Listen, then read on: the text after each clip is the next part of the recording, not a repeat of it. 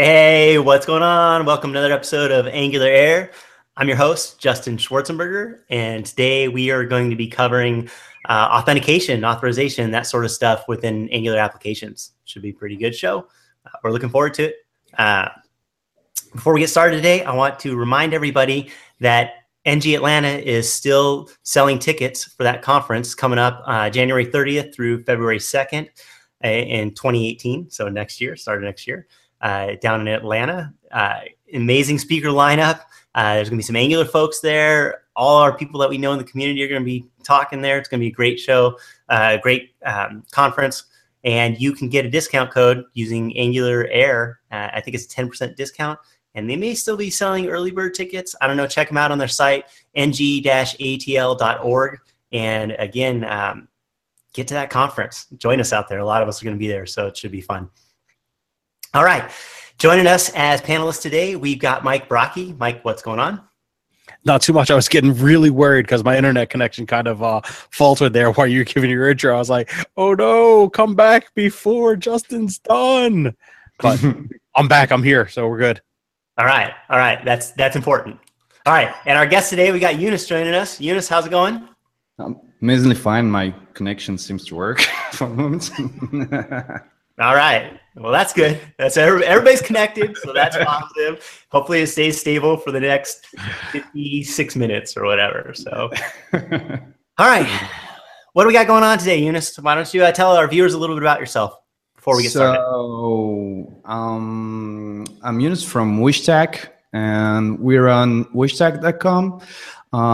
It's a social shopping platform, and it's about wish lists and crowdfunding and things like this. And the idea is that we're two in the company for the moment, and we are working it want to keep it bootstrapped somewhat I don't know if you know about the Basecamp guys and their book Rework. So it's quite the same thing, except that we're not millionaires yet. And besides this, we do a lot of Angular cloud stuff and REST APIs and security, because I've been working for 10 years in web development and IT security. So while web developing, when I got tired of it, I was going back to security. And once you do a lot of security, you get tired of it and you want to create stuff instead of breaking it. So that's the point. And we do a lot of trainings and coachings around France and Europe in general. So it's mainly TypeScript, JavaScript, Angular trainings, and Python, by the way, Mike, for that. And security. So there's one point about security which is not covered a lot today, and it's mainly about REST APIs. We talk a lot about OWASP top 10. I don't know if you know about it. It's the top 10 of the main attack vectors that your top 10 of the vulnerabilities that most apps have. And last month, I think, the new OWASP top 10 has been published, but it's still a little bit vague about REST APIs and stuff. And there's another point we'll cover it later about JWT tokens, because a lot of people are using them today because it's fun, it's easy to use, it's powerful and everything. But JWT tokens are fine. There's no vulnerability or anything today, but it has to be done correctly. So we need key rotations and things like this. And so today we'll be talking about how to implement authentication on the front side on Angular, because most of the time, most trainings and everything, we cover the Hello World application, and we teach people how to create their first app. And there are many things about animations and cool things like this, but authentication is always forgotten. So I thought it could be interesting to cover it today. So that's the point. Yeah, absolutely. It's a lot of us end up doing that, right? A lot of applications that we build have authentication or some layer of that involved. So it's one of those key slices that we need to bite off and do. And like you said, I mean, we need more content around that and guidance and patterns and stuff like that. Especially when you're talking about, it sounds like, so we're going to be covering kind of the Angular side, talking to a REST API, which is probably a pretty common thing that a lot of people are doing out there to get their data, right? And then to authenticate access to that data and stuff like that. So it should be cool. Looking forward to it. Yeah, it's kind of fun. Hope so. Okay. Cool. So, all right, you want to dive into it? So get started here. I'm ready. Okay. Let's do it. No questions? Okay. So the first thing is about the difference between identification, authentication, and authorization. And most of the time we mix the whole thing and just send credentials, we get a token, and we call it authentication and authorization, or we just call it auth. So it's a mix of both. And it's the main problem actually with OAuth too, because it's an authorization protocol. It has nothing to do with authentication, but we all use it for authentication.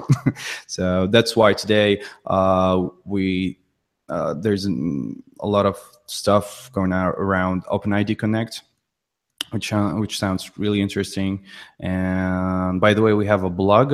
I think we can share links later, maybe on the video. So we'll share the blog, our blog.wishstack.com, because we have a post there about all OpenID Connect and everything, because we don't have much time to cover it right now.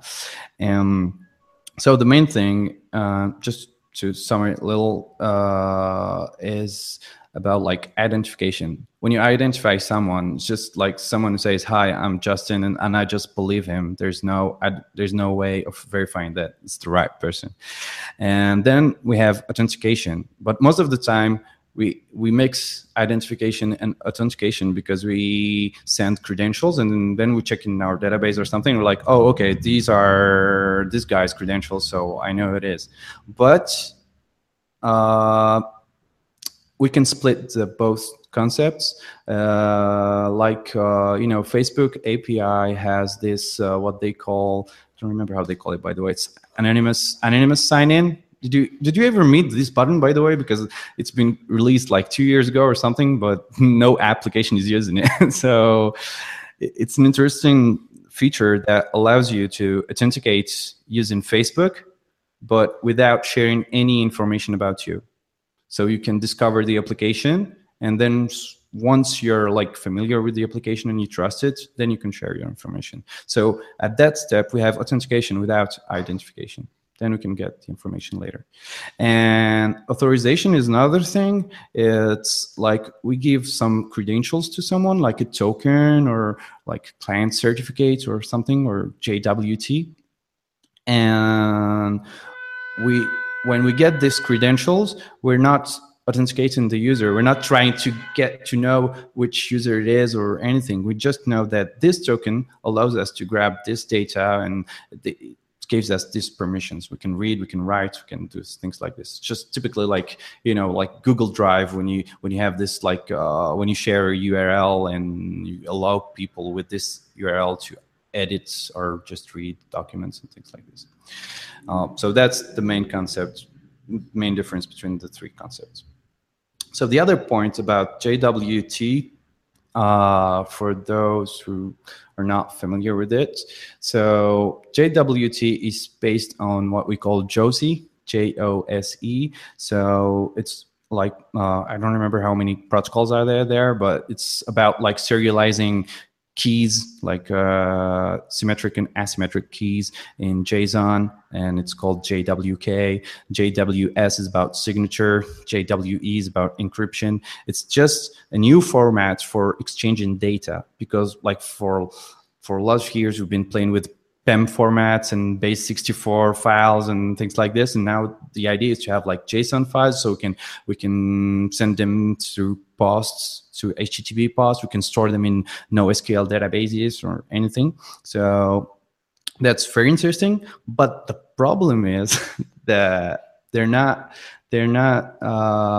always used as they should, because the first issue is that like most people are using the HS 256 algorithm, which means it's a hash map with SHA-256.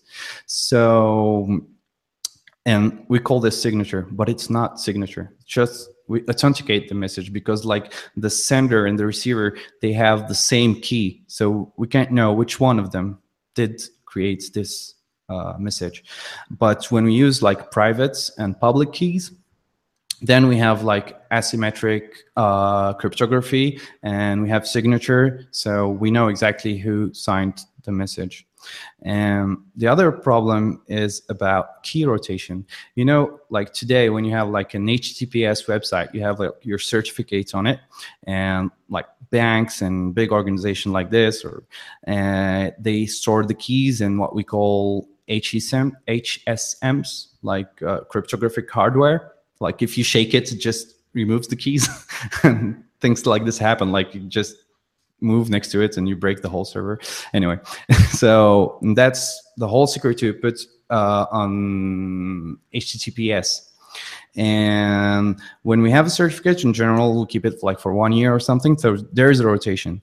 And if someone steals your key, what happens? He has to create a server somewhere and do some man in the middle. So maybe by DNS cache poisoning or by ARP spoofing through Wi-Fi in a hotel or something. So it keeps local. It's not general. It's really hard today to just steal a key, not get noticed, and reroute the whole planet to your server. I mean, it's quite technical. But if you lose your JWT keys, you're screwed, because your keys, most of the time, like when we have HTTPS servers, we put the keys on like some proxies, things like CloudFront or anything. So even if our server is broken, you cannot find the keys on them. But JWT keys, most of the times, are in file systems, memory. What do we have? Environment variables. Source code sometimes, and because someone did fork the boilerplate, and that's it. So if someone steals this key, what happens? He can create tokens for any user he wants. So he can access all the data, and he can send requests from any server, any IP address from the planet. So it's really hard to monitor. It's really hard to detect, and he can steal all the data he wants. He can modify all the data he wants. So that's the problem with JWT tokens. So it needs monitoring. We need to have like multiple keys. If you have like millions of users, you don't want to give them tokens which are signed with the same key. You want to have like some tens or hundreds of keys. And so if some key gets stolen or something, it's not impacting the whole planet. And you need some rotation. For example, I've been monitoring Google for a while, and I still don't understand the rotation algorithm, because like some keys are there for 3 days and sometimes they're there for 6 days or something. But in the average, it's around 3 days. So you have like 3 or 4 keys who are there, and then they change. Like every day you have a new key and an old one that disappears. So, and that makes JWT really hard to set up, actually. So that's the problem with JWT. So is it, I mean, I think people gravitate towards JWTs because it seems like it's an easy, good fit for, especially in an Angular app. You get a JWT, you pass it as the bearer header. You can store it in your Angular application. You can store it in storage, and it's kind of like easy to work with at that point with authentication and authorization. Is that something that we should be steering away from, or are you kind of saying that there's a way to do it, we just need to be aware of a better way to do it, or possibly these other issues, other paths? Actually, it doesn't change anything, because like today in the demo we're going to see, I'll be using a token, which is just a random string I'm generating in my Python API. And I just grab it, I put it in my local storage, and I send it through the authorization header. So just works the same. But I cannot read inside it and see the expiration date and things like this.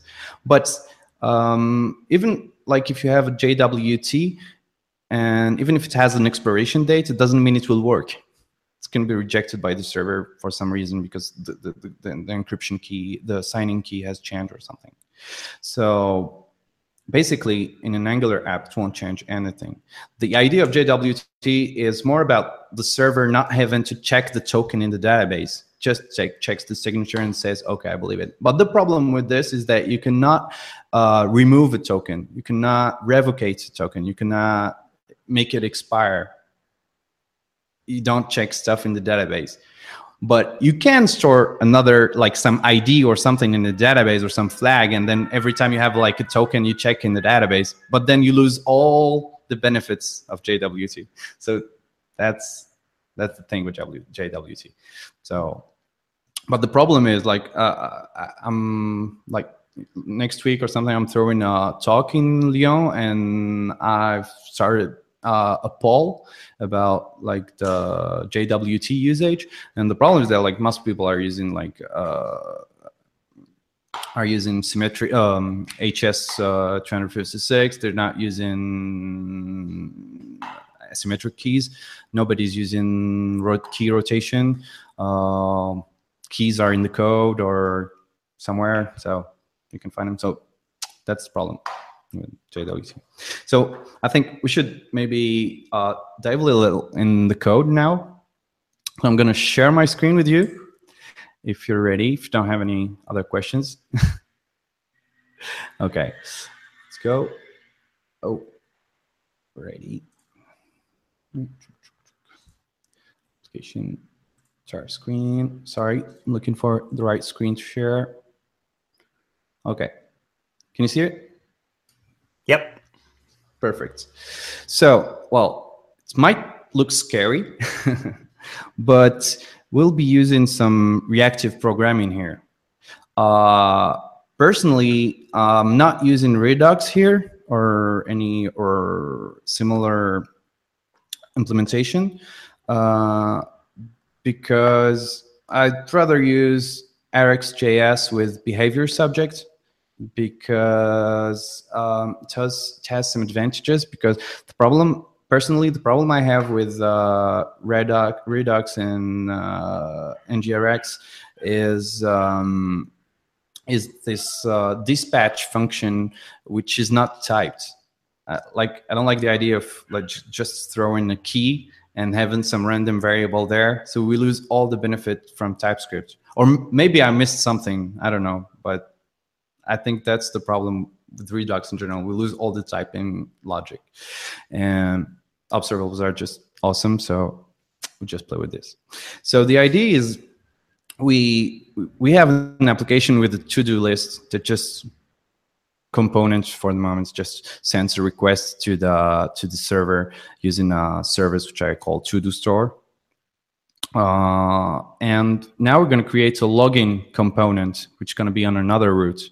So users who try to get to their to-do list, they will be redirected to the login page if they're not authenticated. And once they are authenticated, they can go back to the to-do list.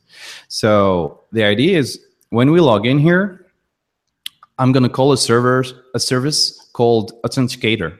Okay, and I'm going to call a method called login that will grab the credentials like username and password, and it will try to grab a token from the API.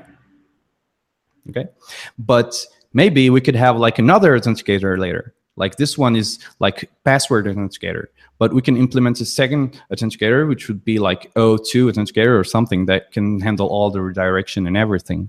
So that's a nice way to separate responsibilities. So here I'm going to create a token. Is it zoomed in enough, or is it better here? Like here? Yeah, I think so. Okay, great. So for creating tokens, I always use the same resource. So that's about REST APIs. Like most of the time I see things like post tokens / create or something, and it's not very RESTful. So personally, I always use like post tokens, which means, please, Mr. API, can you create a token for me? And I'm going to send you some object with a type, and the type would be like password or something, and it would contain username and password. And with RESTful APIs, we can use polymorphism, so we can send to the same resource different types of data. So I can send a password, or I can send the OAuth2 code or something, or an OpenID Connect code, and by using the same resource. And then on the API side, then we can reroute stuff depending on the data we get. And we will respond with the token, but we might respond with additional data. Like we can give the token, we can give like the user ID. If we don't have a JWT that contains the data, we can have some additional, we can give some additional data to the user, so he can, to the application, so it can redirect the user to the right page, to his home page, to his personal home page, or things like this. Because later I'm gonna grab the user's to-do list, and it's going to be on users/user ID /to-dos. I don't want to be using to-dos directly, or to users/current /to-dos, because it breaks the RESTful logic. So I have a quick question about that then. So if you have something, I guess in this scenario here, to-dos are always a user's to-dos, right? You don't have globally accessible to-dos sort of thing. But what if you did have some data that's like, okay, customers, and every person could see these customers, but only certain customers are viewable to other users? Would you say at that point your resource for your REST would be customers, and then you'd provide the authorization stuff through, the token that you pass, or is that it? Exactly. Yeah. If it's not about, like, for example, if I sign in, then I want to see the customers of the company I work in. Okay. So it's going to be like /companies /company ID /customers. Or if you don't want to make it deep like this, you can use /customers and filter with a query string, depending on your kind of standard you're using, and then filter by company ID or company ID list or things like this, or just customers with first name starting with A and things like this. So it's not related to me, so I'm not going to put my user ID in the URL. So now I need the user ID because I'm trying to access like some personal data. So, and you always have some personal data, because you have like, you will have some root like /user ID /settings or something like this. It's the user's settings lists or something like that. And then real quick on, like, how concerned should we be? Are we being like too paranoid or not? Having that user ID in the URL. So let's say we have users of our application that tend to copy paste links all the time and are not aware of it, and they may share that link with that user ID. I mean, obviously we have security checks to make sure that somebody else who's not authenticated or authorized can hit it, but we are exposing the user ID. Is that something we're just being too cautious about, or should we think about that? That's real big deal, because things have changed. And like before all the thing about RESTful APIs, we were always trying to hide user IDs. And in the OWASP top 10, we had 2013, we had the fourth point, which was about, I think which was about indirect reference to objects. So we didn't want to share like direct IDs, direct resources IDs to publicly. So we will always like trying to map things and give like a special ID per user and things like that. But and for example, if you wanted to get like the users to-dos, you won't go to the to-do directly by going to /to-do / the ID of the to-do. You will have like an index or something depending on the current user. But that was stateful. And now we want stateless stuff. So we want a URL that works for everyone. But the problem is that actually you will want this ID to be random, because and unpredictable. You don't want to use BSON IDs, because you can be brute forced, and we can know how many users you have or how many bank accounts you have, and or if the bank accounts exist and things like this. So we might reveal some information. Or we can cheat by sending responses like 404 instead of 403 to avoid this kind of things. But the problem today is, for example, if before all the RESTful APIs, if you were not connected and you didn't have a cookie or anything, and you just go on a website and you go to your like /accounts or something, you just get nothing. But today, if your authorization is broken on the API, I can just take your ID and go on the website and go on the API and I can grab the information. And that's a point which should be covered by unit tests, actually. You should unit test all your API routes, and we personally do this on Wishstack, and every route is accessed by the unit tests with different authorizations. So, for example, I try to visit my wishlist and I try to visit your wishlist, but we're not friends, so I cannot see it. So we try all these combinations because permissions are in like modern APIs in the backend. Like if you see the source code of our Python API, you'll notice that we have we only define the permission like guards in Angular. It's only one line. So if someday someone just by refactoring or something breaks this line, which happened to me, it should break the unit test. So I was lucky I had a unit test covering this. But if I didn't have it, I wouldn't have any error, anything, until the day someone is just breaking the API. So that's very, very, very important. So that's the risk today with REST APIs. So we have to monitor stuff and unit test our APIs. Okay? Yep. Is it? Cool. Yes. Thank you. Does it make sense? Okay, great. So to continue this, like now the authenticator has a token, but so that's another point about Angular. Personally, I try to separate the services in two kinds. There are stateful services and stateless services. Okay? Why I need this? And you probably already guessed, it's about lazy loading and the double injector, things like this. So if you load a module, if we have this authenticator in a module, and I have my app that loads this module, and my app also loads like a lazy loaded module that loads the authenticator module, I will end up with two instances of this service. So that's a common issue with Angular.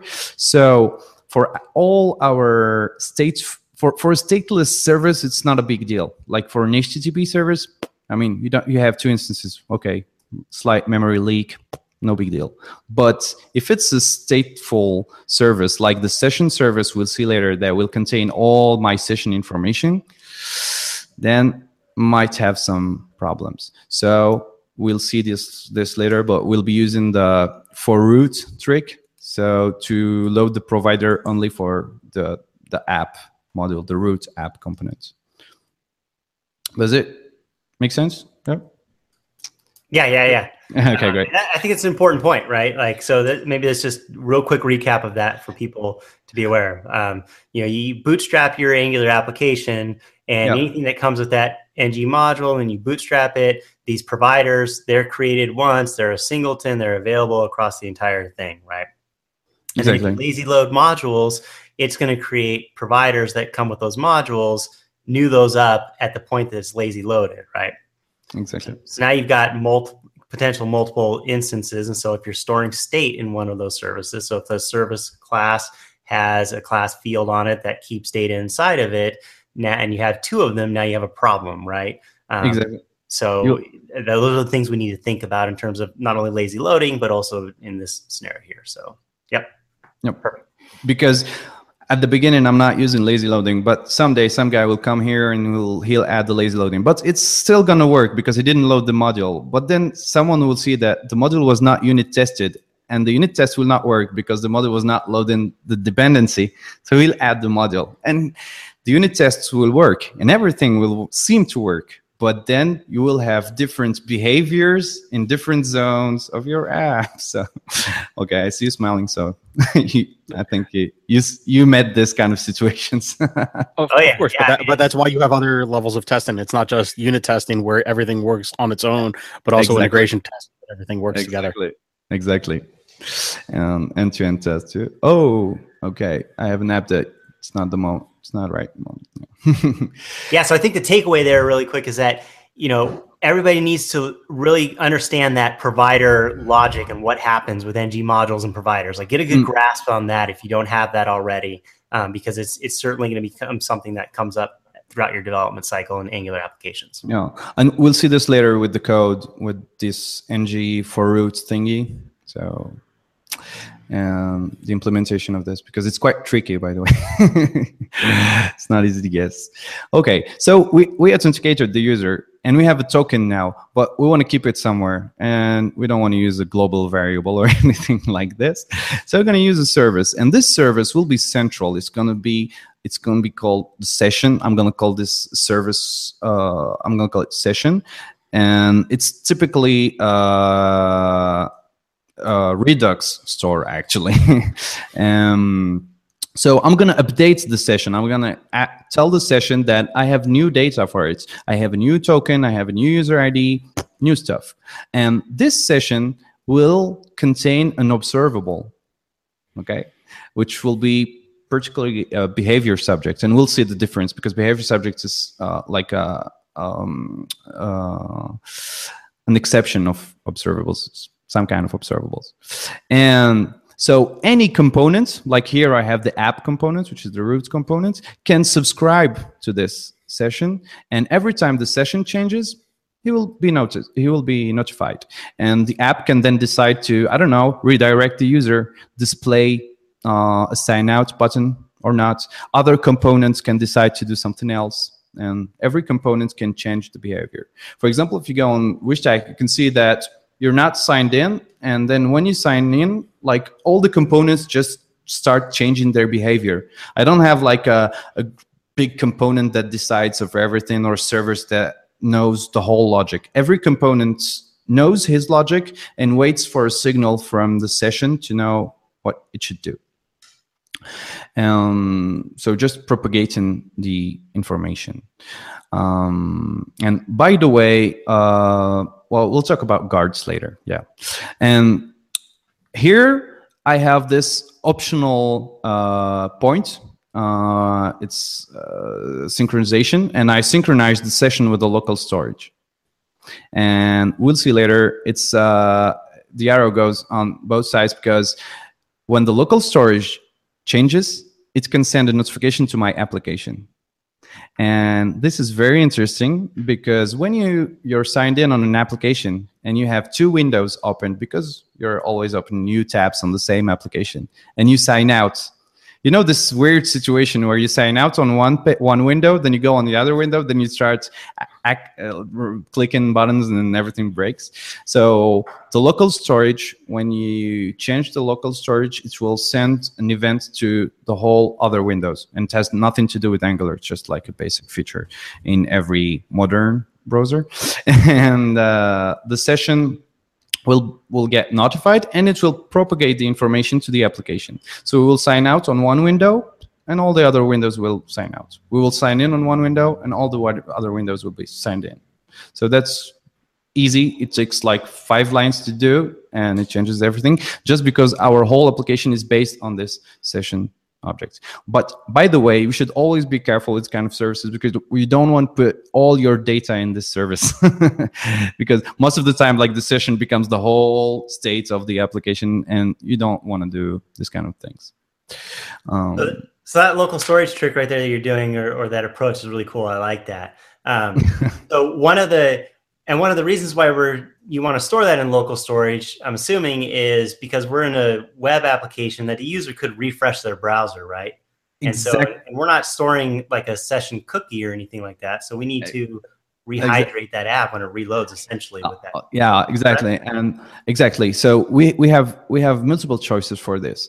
And there is we can use the indexed DB, but it's not implemented on all browsers for the moment. Local storage works fine everywhere. Session storage is fine, but the problem with the session storage is that it only works on one window. So if you close the window and open another one, it's broken. So we don't use it much for this kind of situations. So local storage is fine. And you definitely don't want to use the cookie, because I'm sorry, but we don't have much time to talk about like cookies and course rules and CSRF. But the only thing that I will say is that cookies are evil. They're watching you. So don't use cookies for authentication. I mean, you can use cookies for tracking or anything, I don't know, marketing, but not for authentication. So it's really bad because we can like, it's complicated to summarize in like one line, but an attacker can just make you go to on another website, and this website, you open it on your browser and it runs some JavaScript, and it actually doesn't even have to run JavaScript, and it will send requests to your application using your cookie and grab your data or modify your data. And there are so many tricks using the cookie where even if you think that your course rules are fine, we can play with the content type. So be careful with your APIs. You should only accept the application JSON content type. If you accept URL form or things like this, it might be dangerous. So this is covered in my blog, so you can see this. The only problem with local storage is that it doesn't expire. It doesn't expire, so except on Firefox, where there's this non-standard feature. I don't know why, but anyway, where you can set an expiration date. And I never used it, but they say it works. And the problem with the local storage is that, like, if the user clicks on sign out button, you're still in the application. You can decide to clean up the local storage. But if it just shuts down the browser or something, your token is still there. So you should always think about like expiring your tokens give them like a short lifetime.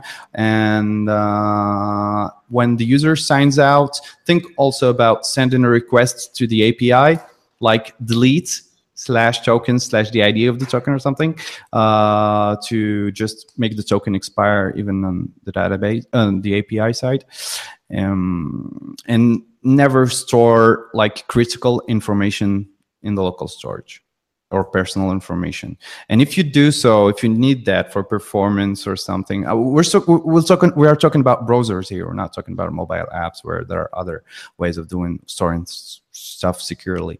But if you store in the local storage, you can use some libraries that encrypt the data. But the problem with encryption is that you need a key. So if you really need to store data in the local storage, some personal data, and encrypt it, then try to encrypt it using a key that is given by the API. So you send a request to the server and say, okay, I have this token. Can you give me my encryption key? Gives you the encryption key. You decrypt the local storage. You can use your data.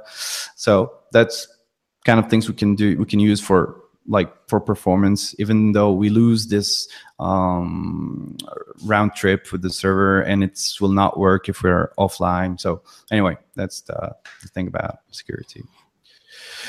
And so now the session has the token and it's stored there. So session is a singleton that our whole app will be using.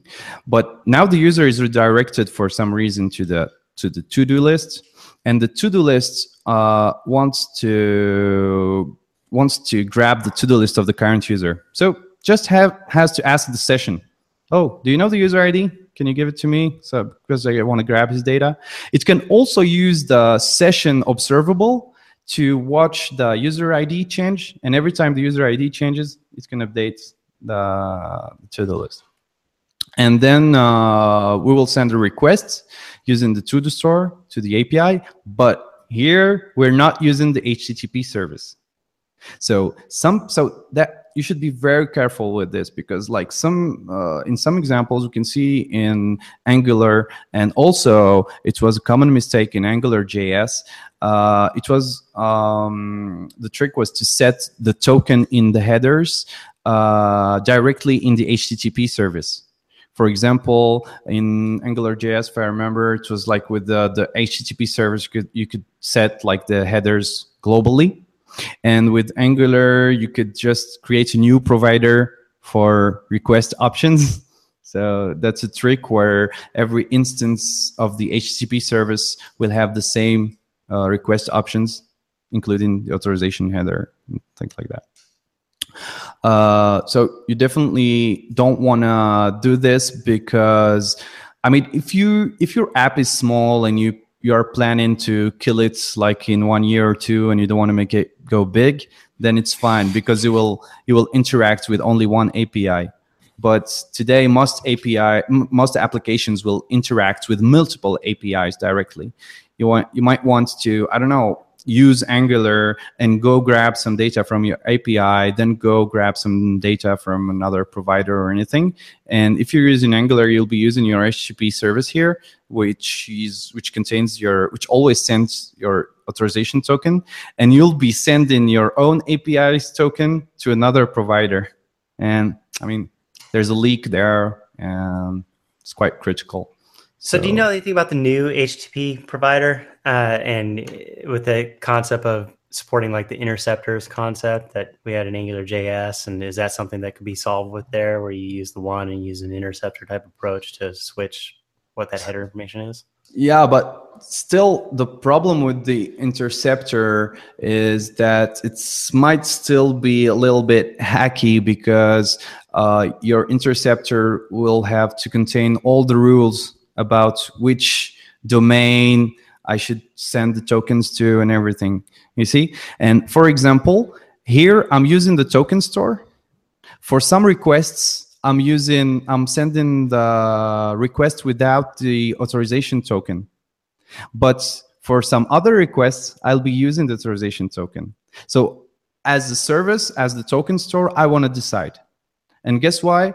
Because when I post a token, when I ask the server to create a token, I don't want to use my authorization header, because on the API, it will see that my authorization token is not valid and I wouldn't be able to create a new token. So this request doesn't need the header. But when I want to delete the token, I will send a delete request, and then I will have to send the token in my header. You see? So sometimes you want to do it, sometimes you don't want to do it. Sometimes you want to, I don't know, you might want to send, the same store might want to send a request with two different tokens. Like, for example, you know, when you have like, we have this with like services like Google, where you have two users at the same time. I'm signed in with my personal user ID and my professional user ID. And I would love to have like the same Angular app with like two tabs, with my personal data on the left, my professional data on the right. I mean, how do you want to handle this with interceptors? So I'm just, maybe I'm going too far, but why would we want to restrict our application from the beginning? No, I like it. That's why I asked it. Have that clarification of what the benefit is there. So it's good. Thank you. No, it's fine. And for the moment here, I only have one service, which is called auth HTTP, that sends the authorization header every time I use it. But we could use an authorization HTTP, an auth HTTP factory, and in every store, every component, I could ask the factory to create a service that sends this user's token or this user's token. So I can do whatever I want. I can even send both of them and mix both observables and tricky stuff like this. Okay, is that fine? So maybe some live coding now, because I don't have much time, but concept's quite complicated. So here in this application, where I only have like my wish list, my to-do list. Oh, sorry, my to-do list where I want to learn some stuff. And here I'm gonna go to my app. And by the way, I'm just creating some modules. Like, I want to create a login module with the login component. And personally, I don't use the CLI for creating modules. I'm sorry for that. And I'll tell you why. First of all, there's no reason to apologize. You work how you want to work. Sorry. I get it. So that's why, because there's this thing about there's one point about the Angular CLI is here I want to customize my imports, and because I have a shared module and I don't want to load the common module, I want to load shared module. And the other thing is I always use this trick, which might look weird, because I always want to export my components, because I love like modules that share all their components, files that share all their classes. like I had this issue with Angular 1. I was trying to do some tricky stuff, and I wanted this little function in the compiler, and I couldn't grab it because it was in the closure. So it was quite super private. So here I always have like this static property where I put my components, and so they're automatically declared and exported. So I never forget to export them. And then I'm gonna create login components. And sorry, my computer is quite slow. And I'm gonna grab the source code for the template to win some time here.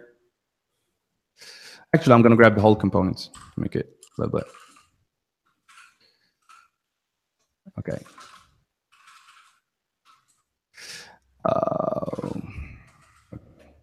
So here, as you can see, I have this authenticator. I'm using my authenticator. I'm asking for the injection of the authenticator.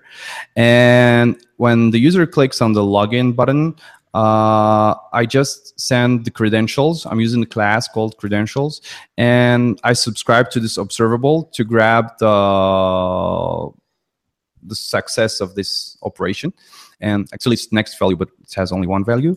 And then I redirect the user to the post login default route, which is the to-dos page. Why would I do this? Because I have also a service called configuration here, config. And I use this trick where in my index HTML, I love to customize my application dynamically in runtime. So I put my configuration in some obscure variable like this with the APA-based URL and things like that. And then I have this service that wraps this variable. I never use it directly. I like using classes. So I have this instance, and I can grab the API, and it's not up to date. So shared module, I guess. Oh, you know what? I'm going to grab the whole.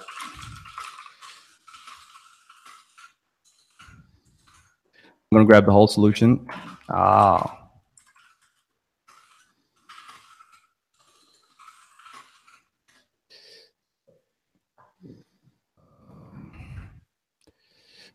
shit.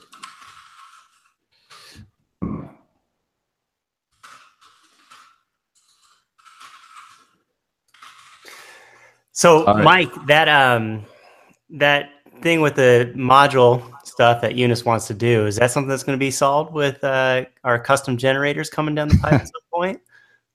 Oh, yeah, that's awesome. Yeah, that's something that I am actively working on. My eyes got distracted a little bit earlier when I was having connection issues over to my other screen, where I'm actively working on that. So that is coming down the pipeline. Awesome.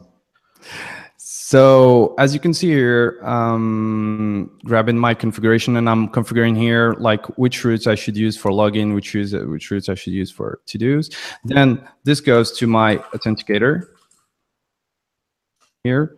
And as you can see, I'm just doing the login here, and I'm asking the token store to create a token using the credentials. As you can see here, I love using named parameters. And here, as a side effect with the observables, I decide to, every time I get a response, to update the session with this data. I send this data to the session. So how does it work in the session? So the session has this nice object which is instantiated at the beginning, which is called the behavior subject. And the behavior subject is an observable with all the operators we can have with an observable, the filter, the map, and everything. And in addition to this, it has it has this get value method that allows you to check what's inside this behavior subject, because it always has a state. Actually, the behavior subject, every time I grab a new data using the update state, I call the next method on the observable, and every time someone subscribes to this observable, it will get the last value available. So you always have a value. And then I have this methods where, because my observable is an infinite observable, it can pop values like every time the session changes. So I'll always grab just the first value when I want just to get the last token or the last user ID. So that's what my components are using. And any component, any service can, but we'll try to avoid using this everywhere. In every place in our Angular application, we can decide to update the state like this. And so just give the value. And here I'm using assign because I'm trying to respect the immutability of the state. And as you can see here, every time the state is updated, I store it in the local storage. And when the app starts, and the first time this session service is injected, I'm calling initialize state, and I'm grabbing the state from the local storage. And concerning the double window thing, I just have to add the listener to the local storage change, and every time the local storage is changed, I load the data in the state, and it will be propagated to my whole application. And in the auth module here, I'm using this trick. So that's what we were talking about at the beginning. So it's I'm not, as you can see here, I'm not putting the session in the module providers because I don't want to be, I don't want it to be injected in the root injector and in another injector, like the injector that will be created by the lazy loading. So I want to explicitly load it once. So that's the syntax for this, that will load the module with this provider. And you might be used to this. As you can see here, app module is my root module, and it's loading my auth module, but not directly. It's using the for root method. So that's what you can see in Angular material and Angular router and Angular itself. So it's like a common pattern, and you can even customize it here when you have some customization to do. And as you can see, I'm also using it for my configuration module because I only want to have one configuration service because it's might be stateful later. So there are other tricks here. I'm going to go directly to the last version. I'm sorry for that. But times I think I talk a lot. So next time I will unplug my mic. Sorry for that. No worries. It's all good. The explanation is very good for the viewer and me. And so I'm going to just show some the tricky parts here, because all the source code is on GitHub, but the tricky parts are in this auth HTTP service. So here it's tricky because I didn't want to implement the whole methods like one by one, and I didn't want to inherit from HTTP service, which I could have done. I could have made auth HTTP child of HTTP service and just override the requests method, which is used by all the methods. But this is the way HTTP service works today. But I don't know how it's going to change tomorrow. So I'm just wrapping the methods I'm using. So that's more because I personally come from extreme programming. In extreme programming, usually we don't do this. You only implement the methods you're using. So, but here the trick is just manually decorating the methods. And the trick is that every time, so it's quite dirty, but I admit, every time you're sending a request with this service, you're grabbing the token from the session service, then you're adding the token in the header, the right header. Here I'm adding it as a bearer in the authorization header, and the token key is the bearer and things like this, which can come from the configuration, things like this. And the configuration can come from the, the variable object I put in my index HTML, which can be generated by the server. So the server can control the header directly for your app. And then I also have this trick here. And this is a method I call when I decorate my HTTP calls. And I grab all the headers using the catch operator. And oh, there's quite some lag here. So every time I have an error, and here I'm just checking if the status is 401, which means we should use 401 for this situation. We don't use 403 in general, which means the token expired. The token is not, the token is not valid and the user should authenticate. 403 means, oh, your token looks good, but you're not allowed to get here. And when I get this, or maybe I could send a special response with some JSON. 401s can contain data, and we can send some formatted data for the application.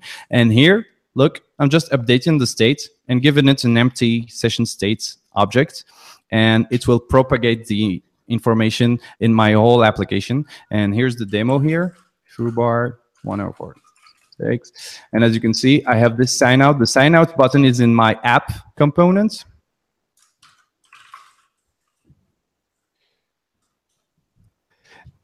So I'm playing with observables here. So I'm just grabbing the state and mapping the state and grabbing the is signed in information and putting it in an observable. The $ suffix is commonly used for observables. So the call is not made here, but it's made in the HTML. So you should always be careful with async operator because it's really awesome because it cleans up your subscriptions and everything. But if you use it twice on the same variable, it's going to subscribe twice. So if it's an HTTP request, we'll send HTTP request twice. So you should be careful with this. And as you can see here, I just click on the sign out. The sign out button will update the session. The session will come back to the application with a notification telling that the session has changed. And that's it. And now the last thing, I'm sorry for that. This is quite quick, but the last thing is, are you tired of unsubscribing from observables in your ngDestroy? Yes. Yes. Sometimes. Sometimes. So I was tired from this, so I made this live template like I always do. It's called subscription garbage collector. Okay. And it's actually a property I create here, and it's an instance of this class. I put in this project. It's not an Angular module yet, but I think I will release it. And you can optionally give it a component here as an option. I give it my own component. And every time I subscribe to something, I give it to the subscription garbage collector. And the subscription garbage collector will implement the ngOnDestroy for you because you gave it the instance of the component. And if ngOnDestroy is already there, it will just decorate it, so it will not break stuff.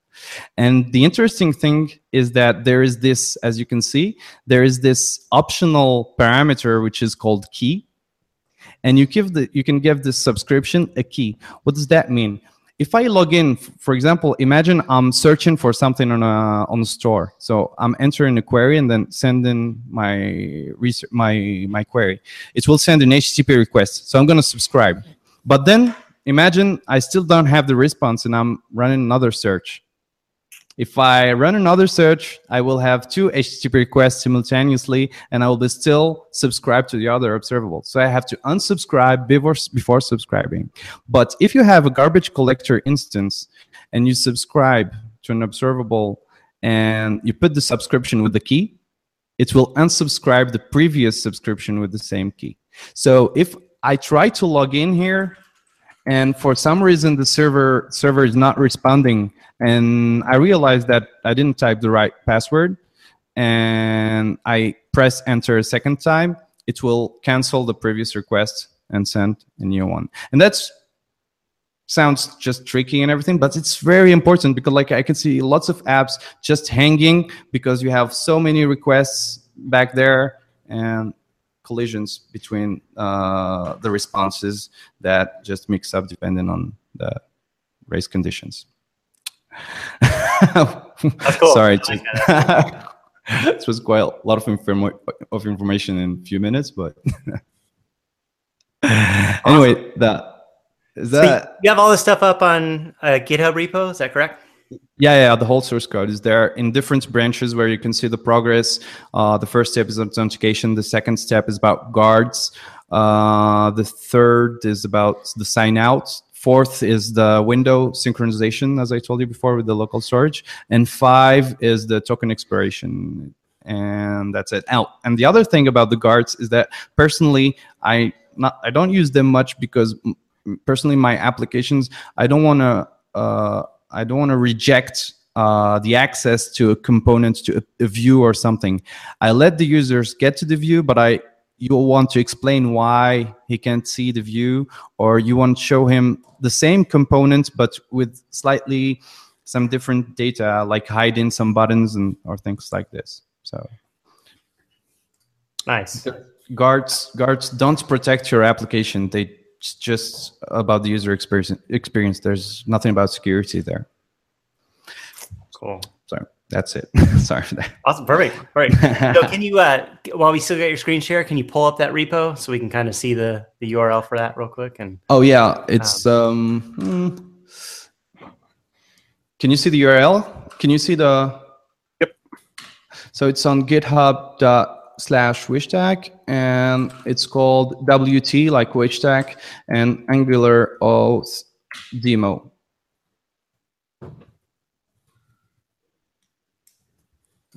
There you go. Yeah. Okay, so that's where you got this repo for all the code that you're demoing and stuff. So people need to check that out and dive into that. Exactly. And then you mentioned a blog post earlier, your blog earlier, where you had some more. Yeah. Pull it up real quick. The blog will be here, and it's a huge blog post about REST APIs, best practices, and security. So it's the whole history about REST APIs and how it all started, and all the standards and the security concerns. And it's also available in French, by the way. And so here you have all things about best practice, and then you have the whole part about REST API security. Yeah, because I always ask people if they have real REST API or Smurf APIs with special methods and blah blah blah. All these challenges, right, we face, especially in the authorization authentication stack. There's just so many. I mean, you illustrated it all throughout this talk today. There's so many facets and pieces that we need to be thinking about and concerned about, all the way from authenticating the user to giving them resources to down to the local storage and multiple tabs. I mean, there's just so many things. So and while auditing some applications and things like this, it's quite crazy because most of the time, like, security comes later and it's not considered part of the minimum viable product. And you can see some applications with like critical information in the local storage or some critical data in the application. You just have to change some variables, then you have like the advanced administrative access or things like this. So be careful, and really it should be really clear where things are managed by the server and when things are managed by the browser. So that's the common mistake, is that, like, especially if you're using Node.js and with like some junior developers, by the end they don't know if they're running the code in Angular or in Node or in MongoDB, because it's just the same thing. It's just JavaScript. So just be careful with this, and things should be fine. Cool. All right. Well, I guess we're at the top of the hour, so we better wrap it up. Let's get our picks in here real quick, and then we'll call it a day. Mike, what do you got for picks? I've got a strange pick today. My pick is just to be mindful about how you treat others, especially online. You'll see a user especially on like GitHub, you see user 123, and you just have to remember that there's actually a person behind that user ID. It's not just some random string, but there's people out there. So just be mindful that you're actually talking and communicating with other people that have feelings. Good pick. I like that. I like that a lot. My pick is Dave Geddes put out a new video for building an Overwatch player picker using Flexbox and some other goodies like that. It's pretty cool. So check that out. Eunice, you have some picks for us today? No, I had a lot, so I'm only keeping two if it's fine. So the first one is about last week. I don't know if everybody heard about the Node.js security issue with hash tables and denial of service. So please update all your Node.js, even on your machine, and because sometimes like the local version ends up on the server.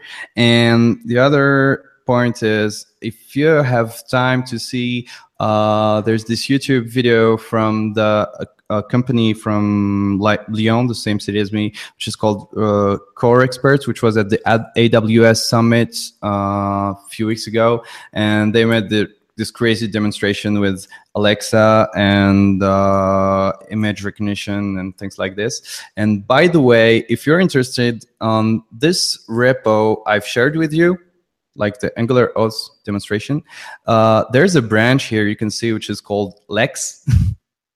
And actually, I'm trying to play a little bit with Amazon Lex API, and I want to control this Angular application with my voice, because I talk a lot and I code less.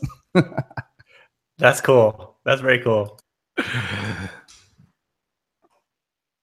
All right. Well, we better wrap it up. Hey, real quick before we go, Eunice, can you, while you got your screen up there, you want to pull up your Twitter page and give people your Twitter handle? Information with you, or? I got one page that contains everything, I think. Oh, even better. If my browser works, okay. As you can see here, I have it's called courses.wishtalk.com, and it's all my trainings. Some are English, some are in French. There's some old stuff here and things like this. And let's just pick one. Oh, I don't know why the Angular one disappeared. And here you can have the keep in touch page. So you have all my Twitter, my GitHub. I don't use my personal GitHub. I put everything on the company. And I also have some stuff on Plinker about like some Angular demonstrations, things like this, and the blog here where you can find the whole information. Awesome. Perfect. Well, thank you very much for coming on the show. Really appreciate it. All the information that you shared, the time you took, very thankful. So thank you very much. Thank you for receiving me, and thank you for your patience. Totally. Anytime. All right. That's a wrap. We'll catch everybody next week. See ya. Bye.